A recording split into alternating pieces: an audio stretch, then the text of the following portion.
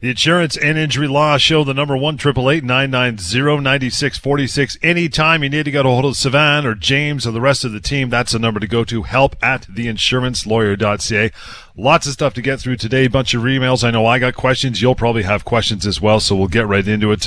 Guys, we always start with the week that was. Who's stepping up to the plate first? Let me start today, John. So we had a question that was posted to one of our websites, mydisabilityquestions.com, which, John, as you know and the listeners know, is a free website.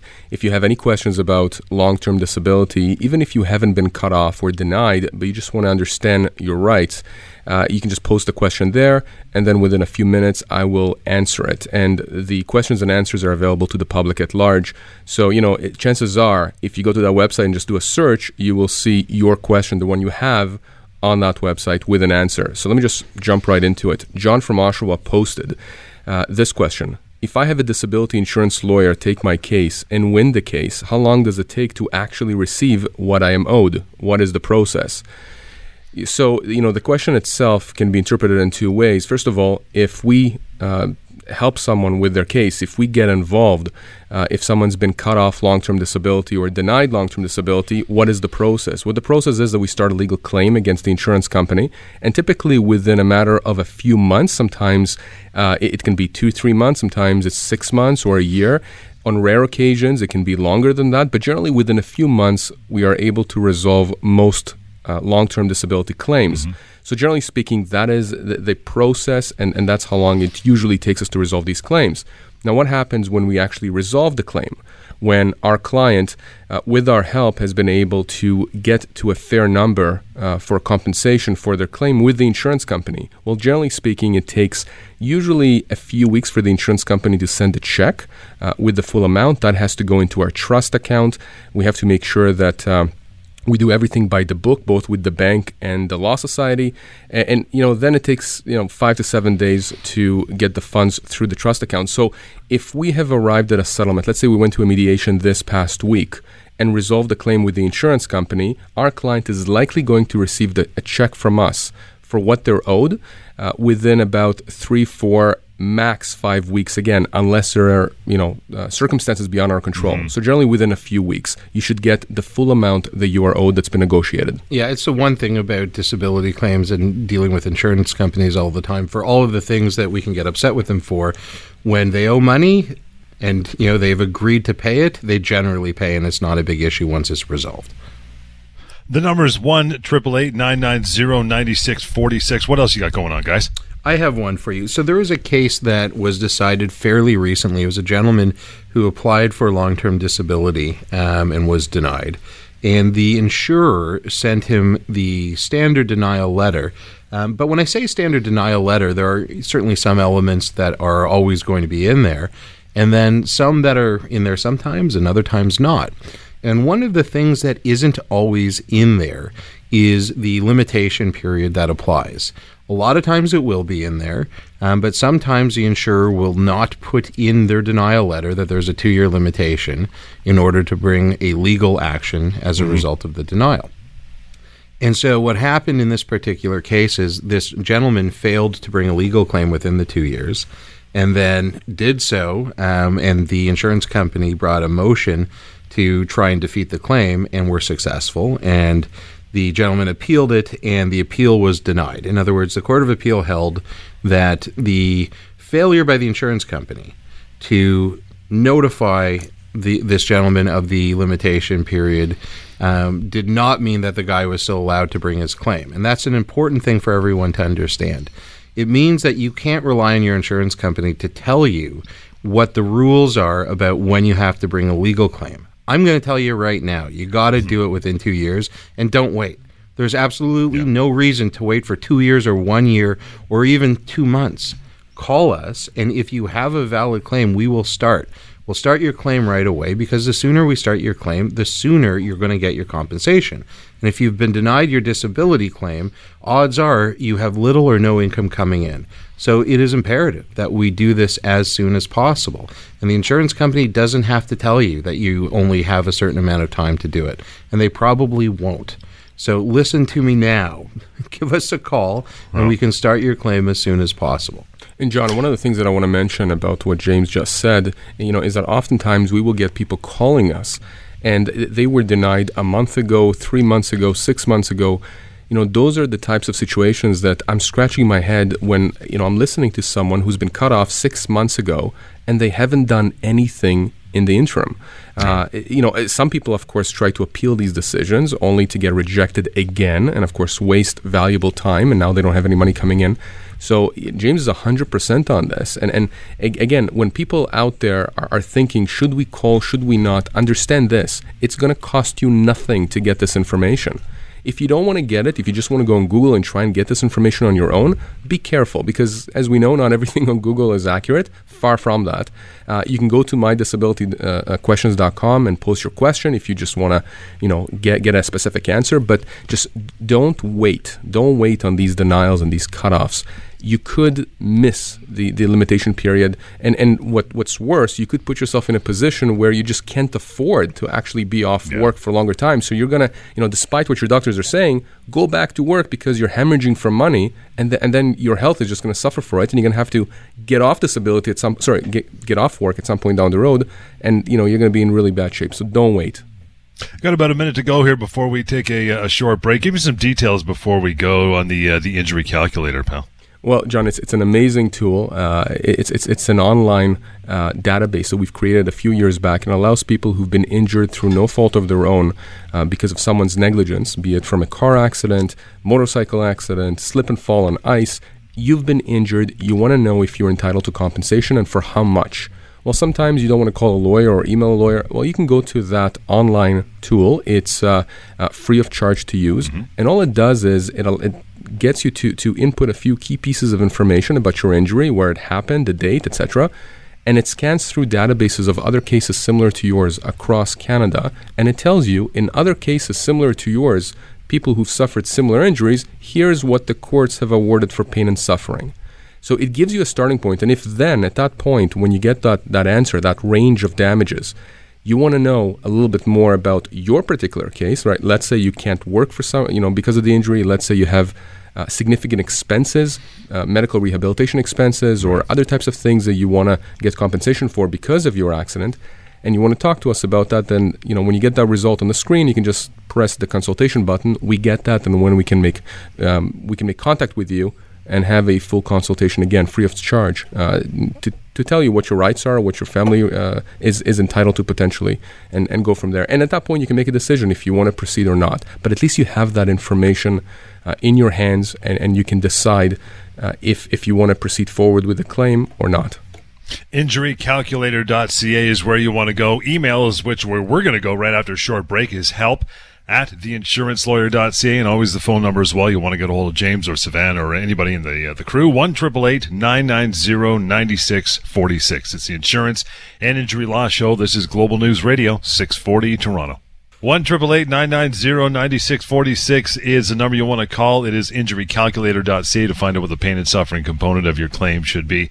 And email, which we'll get to here in just a moment, help@theinsurancelawyer.ca. But you got something else you want to talk about, Savan? Yeah, John, I have another case, another lady that had contacted us this week.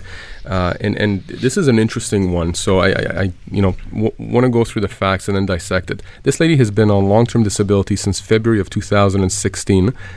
For breast cancer, she had a mastectomy. She's on CPP disability in addition to LTD. So, the government has recognized that her disability is severe and prolonged. Now, she's contacted us because she hasn't been cut off yet, but she wants to speak to us about what would happen if she gets cut off. Apparently, the insurance company has arranged for her to go see a psychologist. So clearly, we're not just dealing with cancer here. We're dealing with a mental issue as well, a psychological issue. But they've told her, the adjuster told her, that the plan is for her to go back to work after she sees their psychologist. Now, the interesting thing about this, and by the way, she's 61 years old. She works as an admin assistant. And her doctors are saying that she's unable to go back to work. But the interesting thing here is that, we've heard a lot, and we're going to continue talking about what happens when an insurance company asks you to go and see one of their doctors. The idea there is that their doctor is going to be evaluating you, and providing conclusions to the insurance company as to whether or not the doctor thinks that you should be able to go back to work or whether or not there should be other treatments. Here in this case, she's been arranged to go see their psychologist, and the adjuster is essentially presupposing the conclusion. The adjuster is essentially saying that we believe that after you see the psychologist for which we are seeking an opinion as to whether or not you should go back to work, right, you are going to try and go back to work. So that's not the way the process works. The insurance company is not supposed to send you to a doctor and then tell you that, well, we think this doctor or this individual is going to tell us X, and based on that, well, what's the point of sending her to see this individual? In fairness to the adjuster, they're probably right. Well, they're probably right, because we know in most instances, a lot of times when you go see the insurance doctors crank out a report in favor of the insurance company. Right. That's what you mean by that. Oh, of course, that's what I mean. No, but it's important people to understand that, in a situation like this, if this in fact has happened and we can prove it, as far as I'm concerned, that's actually evidence of bad faith. The insurance company is saying that we are basically going to send you to a doctor, or in this case a psychologist, to rubber stamp our plan, which we have determined now before we've gotten the conclusions from this expert that you should go back to work. That is insane. What is the point of sending her to the psychologist? It's a good crystal ball anyway. But and I'm sure that this is not the first time that this has happened. Yeah. It's certainly, I've seen sort of some situations that are somewhat similar to this, but this is so blatant. I mean, it's just, again, I can only imagine this lady thinking to herself, well, what's the point of me going to see this individual for that person to assess me if the adjuster already made up their mind as to whether or not I'm going to be going back to work? So she's doing the right thing. She's heard us. We're speaking with her. We're going to tell her what to do. And frankly, what she should be doing is documenting everything, is emailing the adjuster every time there's a conversation, emailing to confirm here's what was said to the adjuster, because later on, we can go back to these emails as communications, and we can build a case, a much stronger case against the insurance company. The other thing that she needs to do is she needs to make sure that she asks for a copy of whatever the a copy of the report.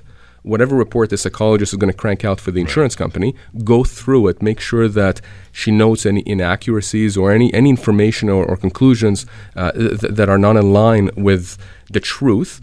Show it to her doctor as well. Presumably, she's been arranged to see a psychologist because she herself is seeing a mental health consultant, like a psychiatrist, psychologist. So whatever report she gets from the insurance company should give that to her own psychologist or psychiatrist to go through.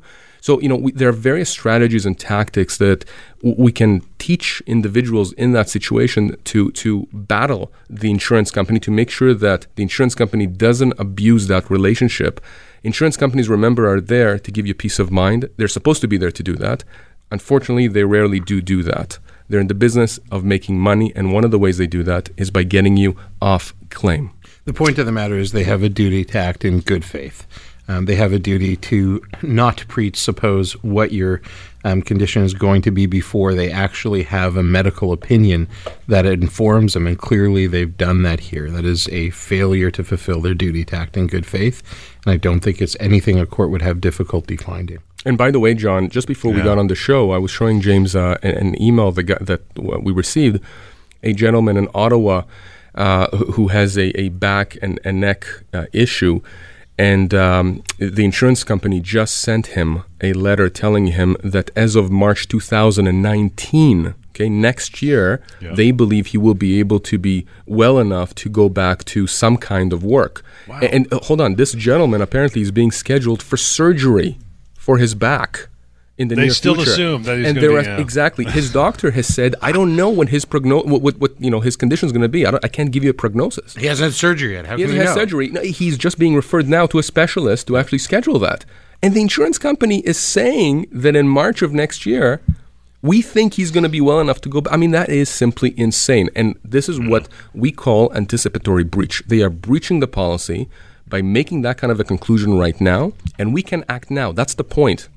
You don't have to wait until March of next year. We can take action right now to either thwart that attempt to cut him off or to reach some kind of a resolution with them, assuming that's what our client wants. But the point is that he's going to get this legal protection, legal cover if we're able to, if he wants to engage us, to deal with the insurance company. If he doesn't do that, then I can guarantee you, John, he's going to get cut off, just as the insurance company said, because when they tell you that they're going to cut you off, they're not bluffing. It's in the system. They're going to cut you off. 1-888-990-9646 is the number. Email help@theinsurancelawyer.ca, and we are going exactly there to one of your emails when we take a short break and come back here, the Insurance and Injury Law Show, Global News Radio, 640 Toronto.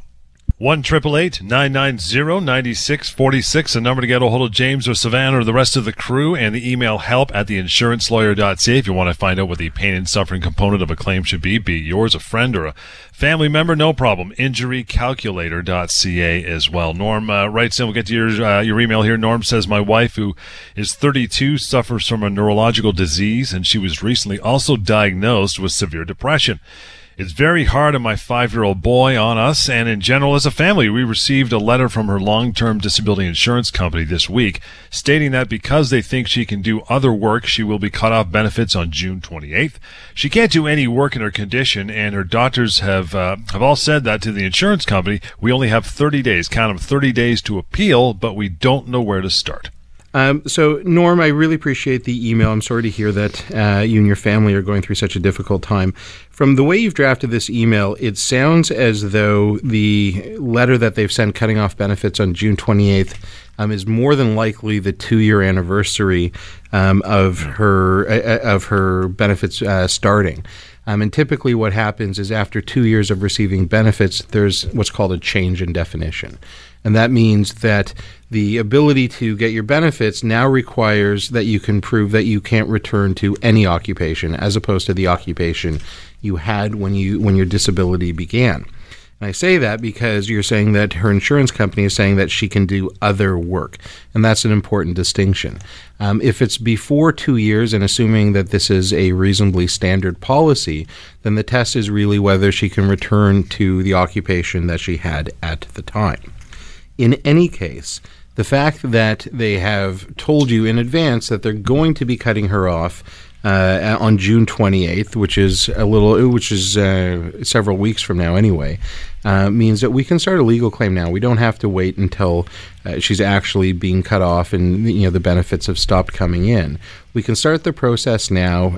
We can get the claim issued very quickly, and as we've talked about, we'll come to a resolution much more quickly the sooner we start it. So it makes all the sense in the world to get moving on this. The last piece that you've included in there is this issue about 30 days to have an appeal. Yeah. You can ignore that. If we start the legal claim, then obviously an appeal is irrelevant. But as anyone who listens to the show on a regular basis will know, the appeal is irrelevant anyway. The appeal is just an internal process that the insurance companies are setting up to try and keep you out of the legal stream. They want to keep the decision in their own hands. And they do that by suggesting you go through this appeal process, which gives them complete control to continue denying your claim. It's only when you start a legal claim that you take the control out of the insurance company's hands and you force them to be reasonable. You force them to act in good faith as they're required to by law. Just a few points on this, John, that I want to add. Number one, we do have people who contact us and they're panicking. They're saying, look, I have 30 days to appeal, or however long they've been given. Generally, it's 30 days. And they think that their rights are extinguished after that 30-day period. And, we've talked over and over here about how you have a 2-year limitation period. And I think for a lot of people out there, they're not necessarily understanding why, on the one hand, you have this 30-day period here, and on the other hand, we're talking about 2 years. Yeah. This 30-day period that the insurance company gives you is completely irrelevant when it comes to your legal rights. Also, it's arbitrary. It's 100%. If you fail to do it within the 30 days and you decided you wanted to appeal for some reason, you want to appeal after that, I would almost guarantee you that they're going to say, sure, fine, we'll take your appeal as long as you're not starting a legal claim. That suits us well. Absolutely. Absolutely they will. But the reason that I want to bring this to everyone's attention is because some people, I am sure, some people out there who have been in that situation or know people who have been in that situation where they've been given that piece of paper that says you have 30 days and 30 days have elapsed, and then they actually have not done anything. They actually believe they have no legal recourse. That is 100% wrong. So if you're in that situation, you know someone in that situation who thinks that, they're out of luck because they missed that 30-day deadline, no, you are not out of luck. You are out of luck if you've missed the 2-year limitation, meaning from the date you were first denied, if you waited longer than 2 years, at that point, you are very well out of luck. That 30 days, you can ignore that exactly as James said. Give us a call, email us, let us look at the information that you've submitted, let us look at the denial letter, and we will tell you within a few minutes if you have a case or not. It's a similar thing with the employment side you guys do. I mean, that Friday at 5 to return back your severance offer. I mean, it's a stupid number. Again, you have 2 years, so just ignore. What types of disabilities generally allow you to claim for long-term disability? Well, generally speaking, it's really anything that disables you from working. Now, this is very important. Some policies have certain exclusions, and so one of the things that we do when someone contacts us is we want to see the policy itself, because sometimes you're going to have exclusions for certain things. For example, if you become addicted to a drug or alcoholism or whatever, there could be certain exclusions in your policy. But generally speaking, so long as you are substantially unable or disabled from doing your work or any work, depending on that 2-year test that we've discussed before, then at that point you will qualify, or you should qualify for LTD. And remember as well, it's very important that you have medical backup. It's important that you have a doctor or someone who's treating you who can say, in writing, on paper, that you are disabled from working. And I'm not talking about just providing a report that has one line that says this person cannot work. It has to be more robust than that. It has to have some meat to it. It has to have some information from that doctor who's been treating this person to say, here's the reason why this person is unable to work. Here's what I foresee for the foreseeable future. And sometimes doctors can't say what's going to happen in the next 6 months or a year, and that's fine. That's absolutely fine, so long as those doctors are saying that at this point in time, you are unable to go back to work. You should qualify unless there is an exclusion in the policy that is pointed out to you, if there's a denial, that says, here's why you don't qualify. And by the way, John, we've also seen many cases where the insurance company relies on certain exclusions, and those exclusions don't actually say what the insurance company says that they say. So again, don't always assume that because you're being excluded from something that we shouldn't have a look at it and advise you as to whether or not the insurance company is correct in denying your claim. A couple things I wanted to add to that. One, just as a word of caution, there are policies out there that have very broad exclusions that might exclude for any mental health claims. They're rare, but they are out there. So we want to make sure that we're distinguishing between those, because obviously a policy that excludes any mental health claims is going to be far more limited in what it's going to cover, just by definition. The other thing is, and I think this is an important thing to really understand, when we're talking about what kind of disabilities will qualify you for a long-term disability claim, we're not talking about diagnoses. Not at all. A diagnosis doesn't necessarily give you that much information. Virtually any illness, whether it's a physical disability or a mental health claim, is going to lie somewhere on a continuum. And there's very different outcomes from the same diagnosis. What is important is the symptoms and how those symptoms affect someone's functional abilities. And what I mean by that is their ability to do various, common tasks that would impact their ability to work, their ability to sit for an extended period of time, their ability to stand, or if they have a physical job, their ability to lift things of a certain weight. For people who have sedentary jobs, their ability to sit and concentrate for an extended period of time, to be able to exist even with a headache present. Whatever the situation is, the focus of the analysis is on what that person's symptoms are and how those impact their ability to function in an employment situation. The number is 1-888-990-9646. Email is help@theinsurancelawyer.ca. We'll bounce over to another email after a short break on the Insurance and Injury Law Show. This is Global News Radio, 640 Toronto. 1-888-990-9646, the number. Email, send them over. It is help@theinsurancelawyer.ca to get a hold of Savannah or James anytime. By the way, injurycalculator.ca to find out what the pain and suffering component of a claim should be. Any other phone calls or there is a contact button at the bottom of that, or it's completely anonymous if you just want to find out what's going on. In that regard, Mary writes in, says, husband was in a car accident last spring when another car rear-ended him. Our car was written off, and my husband still goes to a lot of therapy. He suffered a concussion and was diagnosed with post-concussion syndrome.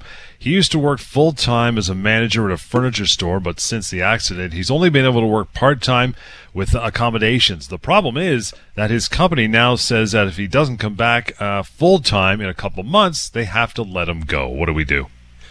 John, let me start with this one. So, Mary, first of all, I can identify several issues here with regard to your husband's situation. Number one, you end the email by talking about the employment aspect of the case, which is very important, by the way, because not just for you, but generally speaking, a lot of the people that we help, both on the long-term disability front as well as on the injury front, have employment situations and questions and concerns that arise from their disabilities. Because clearly, if you've worked somewhere for a while and now you're disabled and need to go back with limitations, with accommodations, your employer is not necessarily going to be the most accommodating. And again, that's one of the unique aspects of our firm, that we have both employment lawyers as well as injury and disability lawyers working side by side to really make sure that our clients are fully protected, and that if there is a wrong that's done to them, that we can maximize the compensation that they are owed under the law. Now, Mary, as you know, having now gone through the system with your husband, your husband would have been entitled to accident benefits from his own insurance company, his auto insurance company. And those would have included medical rehabilitation benefits. If he didn't work for a certain period of time, it probably would have included income replacement benefits. And now that he's going back part-time, there is the concern, obviously, not only with the employment situation now, but what's going to happen in the future. And you've mentioned that this was a rear-end collision, so the other driver is at fault for the accident. One of the first things that I think you need to know, you and your husband, is that your husband, as well as yourself most likely, have a claim against the other driver, the person who hit your husband and caused him those injuries, which now appear to be long-lasting. You're dealing with a concussion, and one thing that I think people, again, need to understand is that a concussion is a brain injury. And again, there's a continuum as to how serious that syndrome is, and the symptoms and the long-lasting effects that they can have, which is why we have doctors who not only assess on an ongoing basis, but treat. But it's very important to understand that this kind of an injury could, in fact, be, if not permanent, again, very long-lasting. So we have to make sure that we start a claim for compensation for the potential future losses that Mary and her husband are going to get as soon as possible. So here we're dealing with two insurance companies, his insurance company for accident benefits as well as the other driver's insurance company. So Mary, my advice to you is that we get in touch off air. We will provide you with all the information you need and make sure that your husband is protected when it comes to his employment situation. And sometimes, by the way, when employers threaten to fire someone, particularly when that person is disabled, it's a simple letter from us that goes to that employer that tells that employer that if they do that, not only are they going to be on the hook for significant severance to that employee, but there is a potential human rights violation because they're letting someone go while that person is disabled. So you see, Mary, there are a whole bunch of issues here, and I want to be able to address all of them. We don't have enough time right now. Suffice it to say that you've done the right thing by contacting us, and again, we're going to be in touch off air, and we're going to give you all of the information that you and your husband need to make sure that you understand how to proceed forward, both with the employer as well as with the accident claim. You want contact as well. Simple, 1-888-990-9646. And as we mentioned before, and we'll refer to again in just a bit, help@theinsurancelawyer.ca. I got a couple minutes to go here, guys, before we break, so I'll ask you this. You often talk to and see people who have suffered injuries and accidents, obviously. Some of them apply for disability and also start legal claims against whoever caused the injuries. Should they do both, or just one or the other, or how's the timing? Absolutely do both. Any time that you've been injured, particularly where it's affecting your ability to earn an income, you want to take advantage of every avenue possible in order to recover that, because you need to live. Most people have a mortgage or rent to pay. If you got families, you need to put food on the table. So there's absolutely no reason why you wouldn't pursue all possible avenues. And from a legal perspective, you really, in many cases, are going to need to. For example, a lot of long-term disability policies are going to require that you take advantage of any government assistance, including CPP disability, that might be available to you, and they penalize you if you don't at least apply. Motor vehicle claims require that you also take advantage of any other avenues that you might have, including accident benefits and any collateral benefits such as long-term disability that might be available to you. And as long as you go through the process and you start the application for your long-term disability benefits or your accident benefits or CPP benefits, whatever the outcome is, can't be used against you. In other words, if you've at least applied, if you've been denied, then at the very least you can say that you've done that. And there's no credit, for example, to the at-fault party in a car accident. They can't rely on the fact that you haven't applied for long-term disability and deduct that from what they owe you. But if you've applied and you've been denied, then there's nothing that they can say about it. John, one point that I want to add is that, and again, we get this at the firm, and I certainly saw this also when I was doing defense work for insurance companies, is that people who would have long-term disability claims, car accident claims, a whole bunch of claims, they would go to different lawyers. And what happens in that situation, imagine you come to us to deal with your long-term disability claim, and then you have another lawyer dealing with a car accident claim. There are too many cooks in the kitchen. And you're going to have a problem at some point potentially, because these lawyers are going to have different strategies of how to deal with your cases, and your cases are intertwined.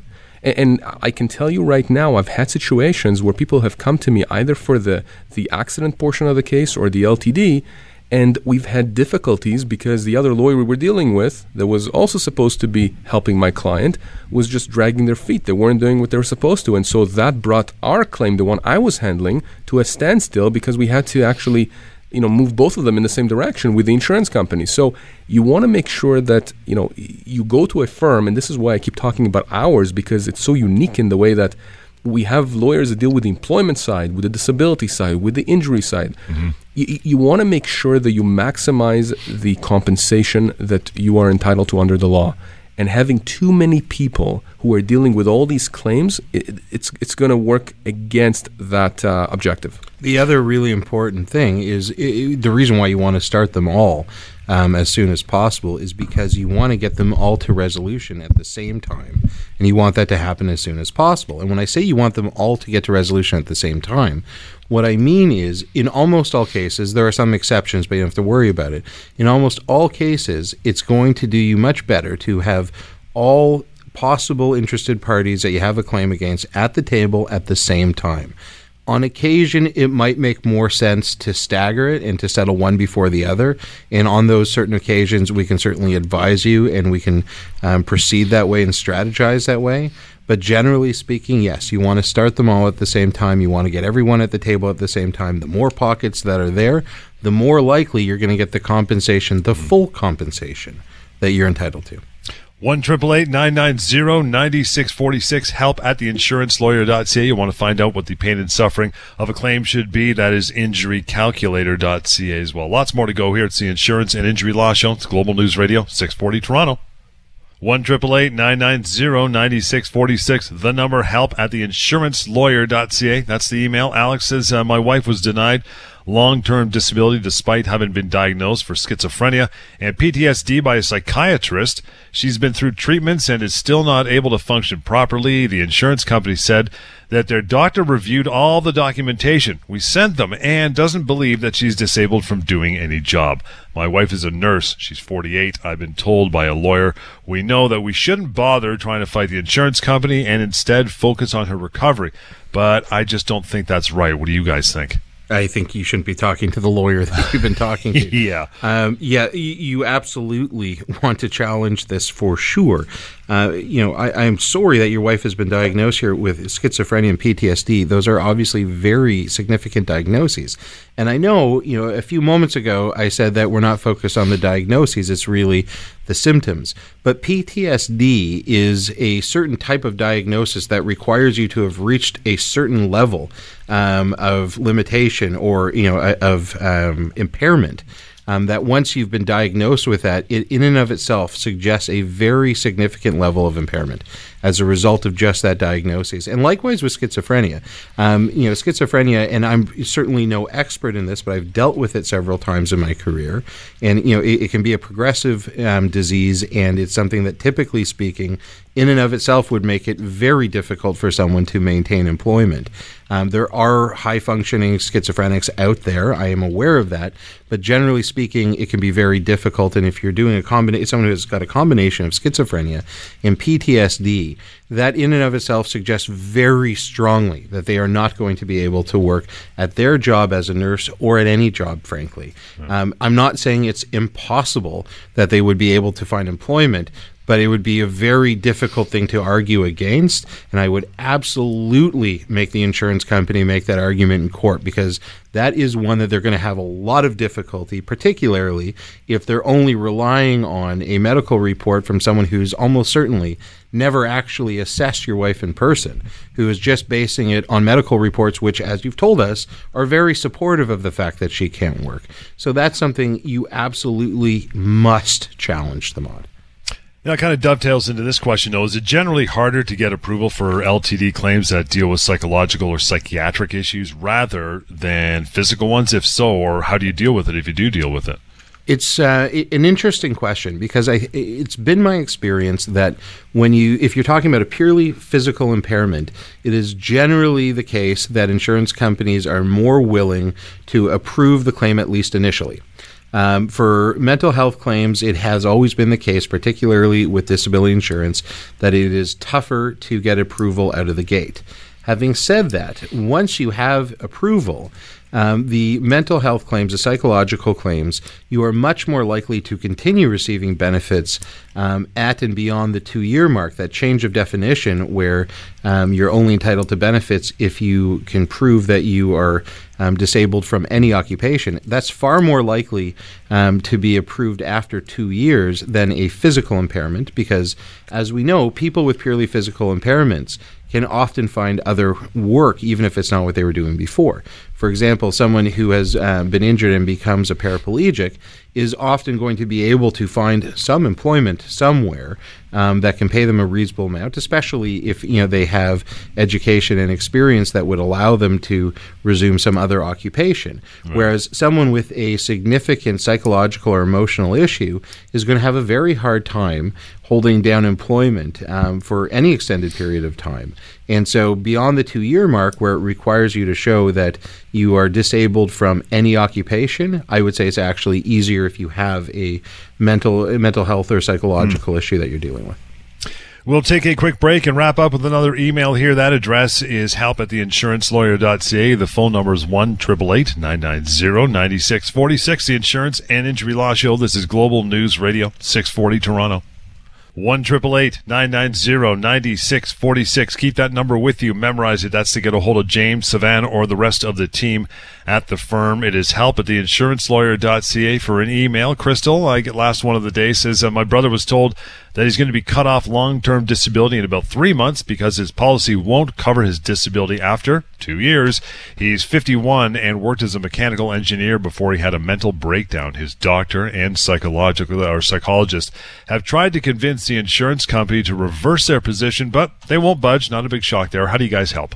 Okay, Crystal. So the first question that I have is that whether or not the insurance policy is only a 2-year policy, and that's going to be rare. And the reason I say is because you said that he was told that his policy won't cover his disability after 2 years. And going back to the point that James had made, and we have made here on the show many times before, after 2 years of long-term disability, there is a change in the definition or the criteria for getting long-term disability. The term that the insurance company is going to throw at you is totally disabled or total disability, in quotes.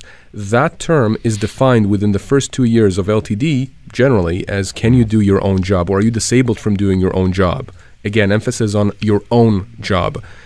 And most policies out there have that change in definition after 2 years that says that if you can't do any job for which you're suited for by training, education, or experience, then you continue to qualify for LTD. So that's what we need to figure out here, Crystal, is whether or not the policy is a 2-year policy, meaning that irrespective of any definition changes, he's only covered for 2 years, period, or whether or not there is that change in definition and he has to meet that broader definition of can you do any job after 2 years. Now, he's 51 years old, mechanical engineer. You're saying that he has a doctor, probably a family doctor, and a psychologist, both of who have tried to convince the insurance company that he continues to be disabled, but they won't budge. Well, again, they won't budge because there is no legal claim. There's no risk on them.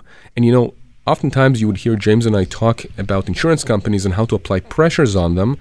One of the ways that lawyers talk about applying pressure on insurance companies is by way of creating a risk on them. And what does that mean? It means that when we start a legal claim and we start creating a case against the insurance company, we are creating a risk that down the road, if the insurance company doesn't come to the table and is reasonable with respect to settlement, then they're going to get hammered if this goes before a judge.